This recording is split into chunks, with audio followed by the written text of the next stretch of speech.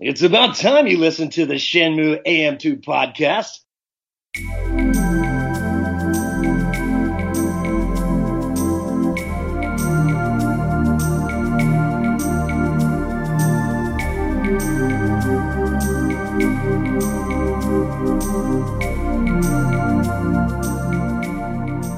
Welcome back to another episode of the Shenmue AM2 podcast. We're your hosts, Andrew and Matt. And we are here to review... Did you write down the name episode 8, and it is called Aspiration. Okay. Perspiration. Perspiration, yes. Good episode. Mm-hmm. I'm liking all these Hong Kong episodes so far. I don't want to say they're cut and paste, but we're going to get one more of these the exact same. Yeah. I like this one better than the previous one. Yeah, it was... The previous one was the mall one, right? With the guy with the rock. Yeah. Yeah, because that one just kind of kept repeating itself almost a little bit. This one did a little bit too, but I don't know. There's more characters involved this time. Yeah, because you had Master Mo. We're just going to call him Master Mo. That might be his name. It might be, yeah. We had Jiwing, we had Fang Mei, we had Ryo, we had Joy, we had Wong, Eileen, Yulin, we all lean. Other girl. Not Tomato Convenience Girl. Yeah. We'll come back to that. So this episode, I didn't watch this before, watching it with Matt too. So we turn it on and there's Shenhua. Mm-hmm. I'm like, we're going to get that. Matt starts cursing. A damn prophecy. He punched a hole right through his new couch. No, it's a dream sequence of just Lan Di and Shenhua. That's the bad ending again. And you hear the lightning, and then Ryo jolts awake. Fang Mei wakes him up at Jiwing's little apartment thing. Mm-hmm. Is the whole staying at her apartment happening sooner than it does in the game? That happens like after he finds out like about the four voodoo and everything, doesn't he? I think it does. Yeah, I thought it was later. She explains that he kind of has to go help with the chore of airing out the books. I don't think airing out the books would be good for books. Let these sit in the sun. Then we're going to put them away hours later.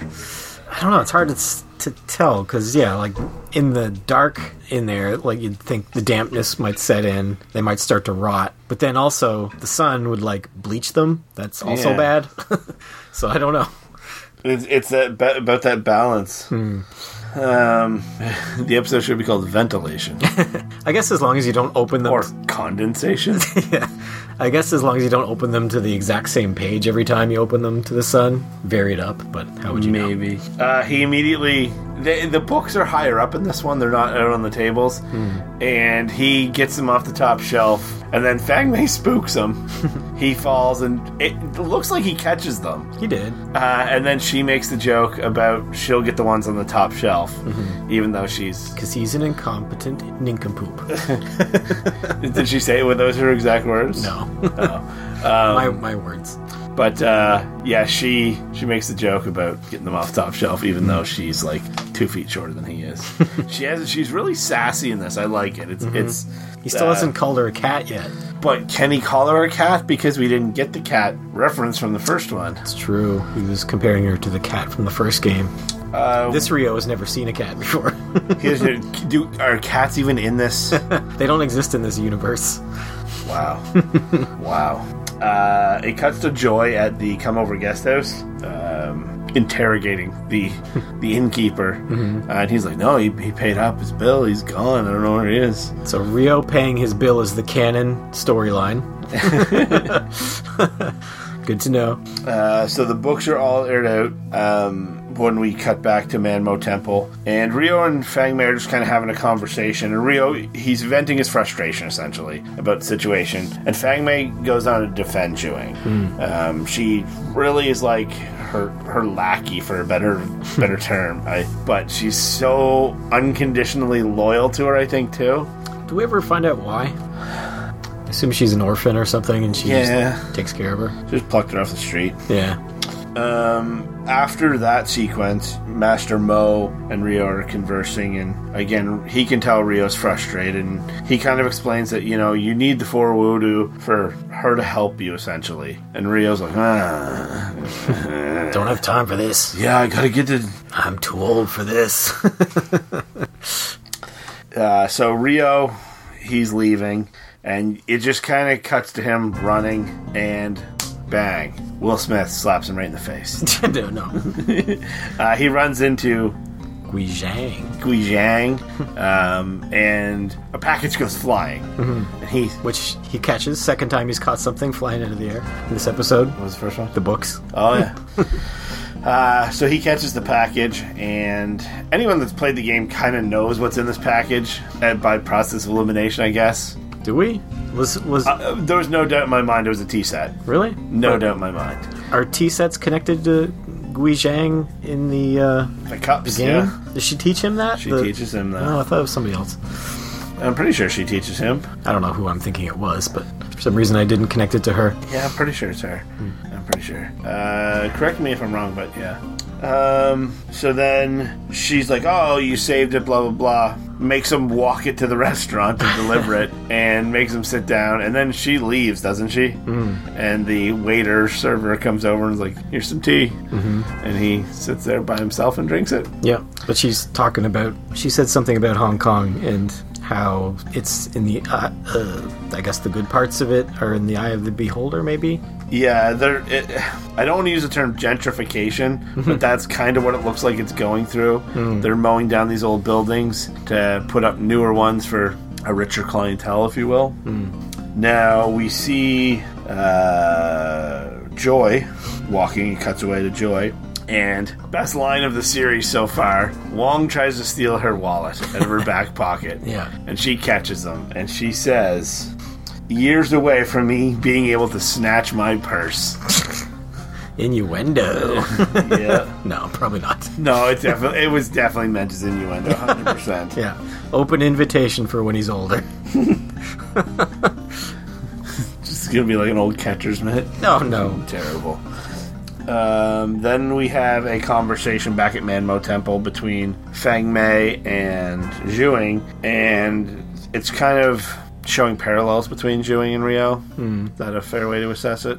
Yeah, she said that a couple times in this episode about how similar Fang Mei and Rio are, but I wasn't very clear on what she meant by that, what she saw in the two of them that was similar. She kept calling him a straight arrow and a straight shooter, but I don't know what that means. I think maybe it's that he's goal-oriented, and I think Zhuing is too. Maybe. What's her goal? We haven't seen her. Her goal is to, I think... just please Zhuing. Yeah. I don't know. Maybe we'll get more explanation as they go. But as of right now, I don't really see how Fang Mei and Rio are similar. Is it Fang Mei and Rio are similar, or Zhuing and Rio are similar? Fang Mei, yeah. Zhuing kept saying Fang Mei and Rio are similar. Okay. Yeah, I was missing little bits of the trying to take notes. Trying to take notes, yeah. Then it cuts to Wong and Joy. They're trying to track down Rio. And they eventually do. No Ren in this episode. Yeah, no Ren in this episode at all. They track him down because they hear about they know he's looking for martial artists, and they hear about a martial artist in the South Kern. No, it's at the... what the hell's the name of the dock? Yeah. The fountain. Oh, Pigeon Park? Pigeon Park, yes. So they go to Pigeon... They find Rio, they go to Pigeon Park. They show up at Manmo Temple, and they all go to Pigeon Park together. And who's there but Eileen? Rio refuses to spar with her. Doesn't really say why. No. I think he's just like, I'm not going to hit a girl. And then she... Hasn't he learned so far? They're going to try to hit him. Yeah, she throws a punch and, he dodges it or whatever. I don't hit girls. I don't hit old men. Well, they're going to hit you. Yeah.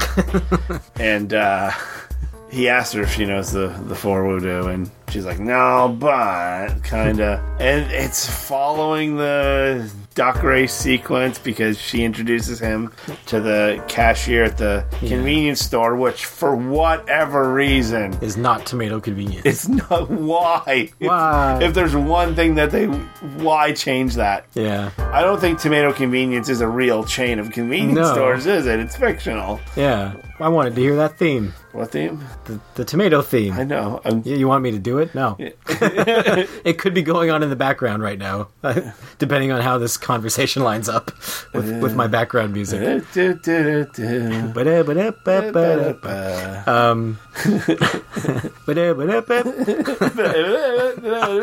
it, now I can't stop. Especially since you bought merchandise. I won. But this whole thing's kind of useless. Nothing comes of it. I guess it's just Easter eggs for Shenmue fans. Yeah, and like it's clearly both of them. Like, and they have that shot of Eileen's face too with close up, and yeah. Why not tomato convenience? Why change that? That's so. Then we see it cuts away. We see some kids being hustled or like stiff armed by some thugs, and it's a boy and his younger sister. And the boy, he's early teens maybe. Trying to defend his sister from these thugs, and one of the thugs is just going to cave his head in with a pipe. Yeah. And Zhuing grabs the pipe and stops it. Why are they picking on these kids? What do they want? Are they trying to rob these kids? And the kid says, I'm trying to defend my sister, and I need to grow strong and tough to fight these guys. And then she has a little flashback. He went for the primary target. Yeah, right in the right in the gonads go. I mean, do what you got to do. No shame. And Zhuing has a flashback about her brother, trying to defend her and going off. And she kind of gives the kid a little pep talk about maybe that's not the right path for you, bud. And she uses her intense eyes twice in this. Once to intimidate the bad guys. She just looks at them, and then she kind of moves her toe a little, and they run away. And then she also just looks at the kid, and she kind of like is willing people to do her bidding just by looking at them. Sorry about that pop can opening. My thumb! You broke my thumb. Good. A winning can. Yeah, I like these moments with Xu Ying. She's one of my favorite characters. I'm glad to be getting new stuff for her. There's something I have a note about here coming up about her too. So yeah, we have the flashback, and then Joy and Wong are explaining essentially the land shark, what they are, to Ryo. Because Ryo sees someone being strong-armed in the street, and he gets up to do something about it, and they're like, it's kind of commonplace. Yeah, forget about it, Ryo. It's Chinatown. Pretty much. And then it cuts back to Zhuing, and I don't remember what it was in my notes, but I made a note, and I don't mean this in any terrible, mean, chauvinistic way, but they really emphasize her boobs when she has the blue dress on. I know. Compared to it looks like a different character model from the neck down. Her and Joy both have ridiculous breasts, and I don't think they were that big in the game. No, when they have the conversation, there's this side shot of Joy when she's like talking to Wong about, a few years till her purse. Like, she has a ridiculous amount of side boob in that. Like, it's way overdone. They turn Xu Ying into like a dead or alive character, basically. And she always has the arm tucked under her armpit, and then the other arm holding the opposite elbow to perk them up too. It's like there's no need. I'm not a fan of this. There's no need for that in this game, because there's no like sexual tension in the game between any of these characters or anything. Like, it's just for titillation for the viewer, I guess. Titillation. So Joy and Wong find out about another martial artist at the Yantin Apartments. Yeah, well, in the South Carmine Quarter. Yeah. And Ryo ends up going there. It cuts to Ryo and Fang Mei having a conversation again because he shows up late. Right. He's supposed to be there by 3, and he's a whole hour or more late. In this, he has to put the books away too, unlike the game. And he shows up late, and Fang Mei reads him the riot act, which I absolutely love that she's giving him grief. And then Mr. Mo, or Master Mo, Mr. Mo was from what was that show with him and Derek? Can't remember. They used to have the cable access painter on it. Can't remember. Mr. Mo. We got this Kick-Ass Wicked show. Is it Tim and Eric? No, it was a Canadian show. Oh, I don't know. It even won Gemini Awards. I don't know. Yeah. Anyways. Jonathan Torrance? I don't know. Jonathan? Yeah. The little kid, they always say they adopted Svetlana. Oh, yeah. Forgot about that. Some very unique Canadian references in there that not a lot of people are going to get. Hello. Also, being on Anchor now, we get like some different stats, Our entire fan base right now is 98% male, 2% non-binary. So we're not going to get any women guests, I guess. No, so we can talk about those titties more, gentlemen. Just kidding. So Mr. Mo, or Master Mo, damn it. I'm going to figure out the name of that show, too, by the end of this podcast. So Master Mo is talking to Rio about how he's lacking skills and, the right mental state. And then Rio has a flashback of his own to his dad being like, hey, you're lacking, be better. Mm-hmm. And he's like, oh, and he bolts off to the South Carmine Quarter. They also, at some point, he talks about having to do chores, and they're like, these aren't chores. And then I was like, are they karate lessons, like in Karate Kid? Open book left, open book right. Buzz. The name of the show was Buzz. Oh, I kind of remember that. Okay. So it cuts to the South Carmine Quarter, and Gui Zhang is being stiff-armed. She's like, I'm not leaving. I'm not doing it. And these goons are going to rough her up. And your vacuum's fixed. When I went up to use the washroom. It was broke? Yeah, she thought it was broke. Happy ending on the vacuum. So Rio shows up, defends her, easily dispatches the thugs. Mm-hmm. Don't we get to see her fight in the game? Yes, we do. Or she's like, at least, she's in, it's... She does something. Yes. And in the show, Fang Mei's watching this from afar. That does not happen in the game. So I think she's going to provide, run back to Zhuing and, give the deets of what happened. And then, he isn't this honorable guy. He is an honorable guy, you mean? Yeah. Gui Zhang teaches him the lesson of Yi, which she kind of already taught him throughout the episode. And then she just kind of lays it out for him. And we get a great reaction of him just going, seriously? I would love to hear the English dub of that. Masaka! Someone did send us the English dubs, but I don't know if they came through. I think it's Patty sent them. I got the last episode, but I don't know if the other ones came through in the email. It didn't look like they were there. Patty is a man? Yes. Okay. Of course he is. He listens to the podcast. I was going to say, you weren't lying about the 100%, almost 100% male thing. So Rio goes back to Manmo Temple, and we get something for the first time in this entire series. He's, explains to her that, hey, I've learned Yi. Something I think is weird, though, about this. He knows there's 4. Yeah. Every time he learns a new one, he's like, is that enough? Yeah, yes. He has no concept of, learn them all. He doesn't seem efficient to me. You know what I mean? He's not thorough. Hey, I've done 75% of this. That's a pass, right? I really got to get going. So we get the word revenge dropped for the first time in a conversation between him and Zhuing. Yeah, she accuses him of wanting revenge, which is not something that he has expressed so far. All he's expressed to the audience, unless translation is incorrect, all he's expressed is a desire to learn why. And there's nothing outright about his demeanor or anything that I would comprehend as being I'm going to murder this guy that murdered my father. Yeah, it's not like the game. No, yeah, he murdered my father right in front of me. I'm going to get revenge.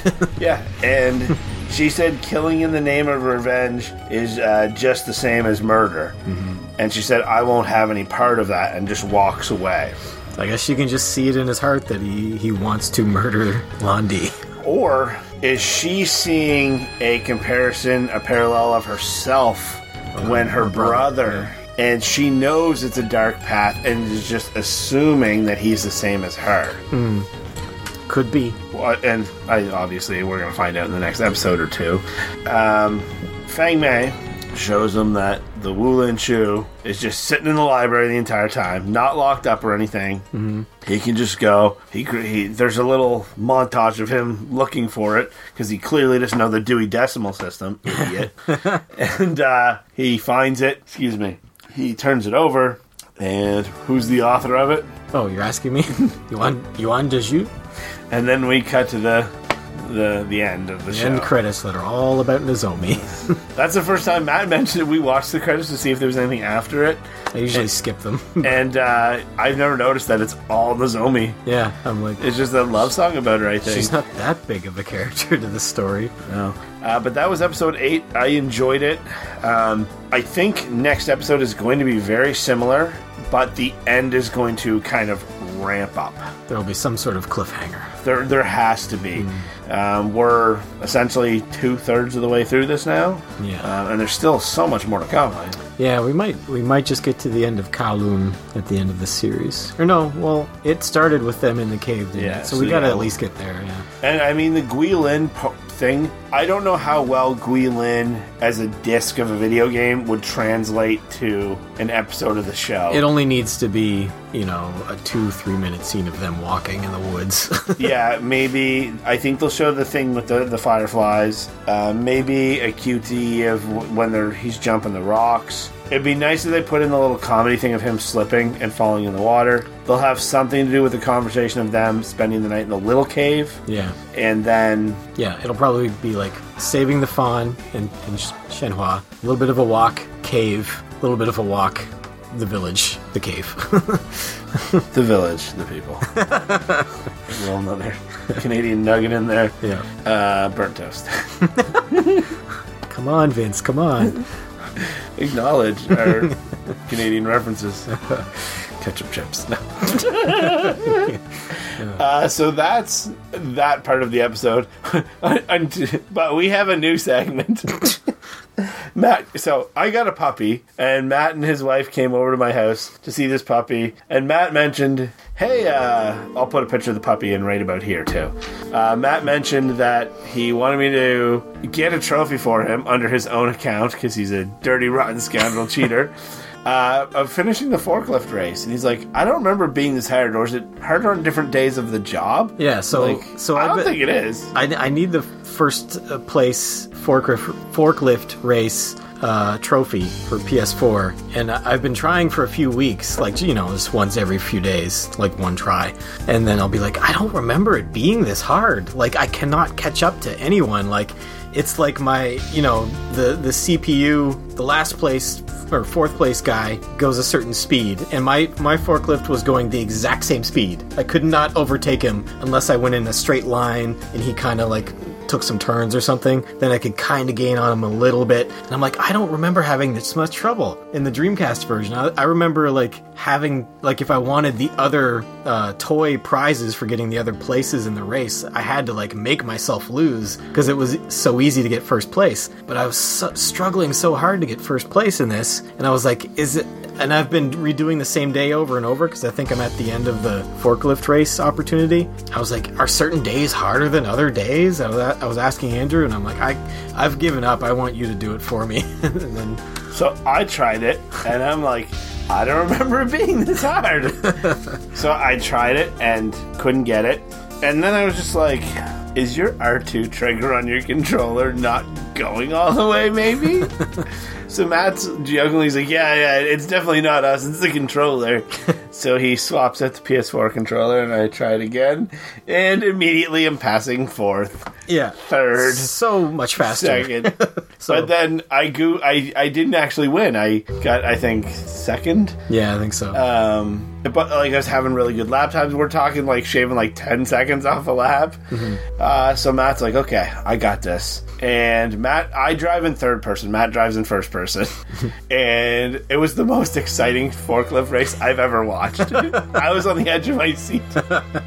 Because, again... The stakes were big. The stakes I've been trying high. this for weeks. And it literally was... We're going to try to get the video of it from Matt's PlayStation onto our YouTube channel. It was a photo finish. And it being in the first-person view, it's inches. It's inches. But I lost. So next episode we record, we're going to try it again. It should be doable. Don't do it until then, though. Yeah. Okay. Next week.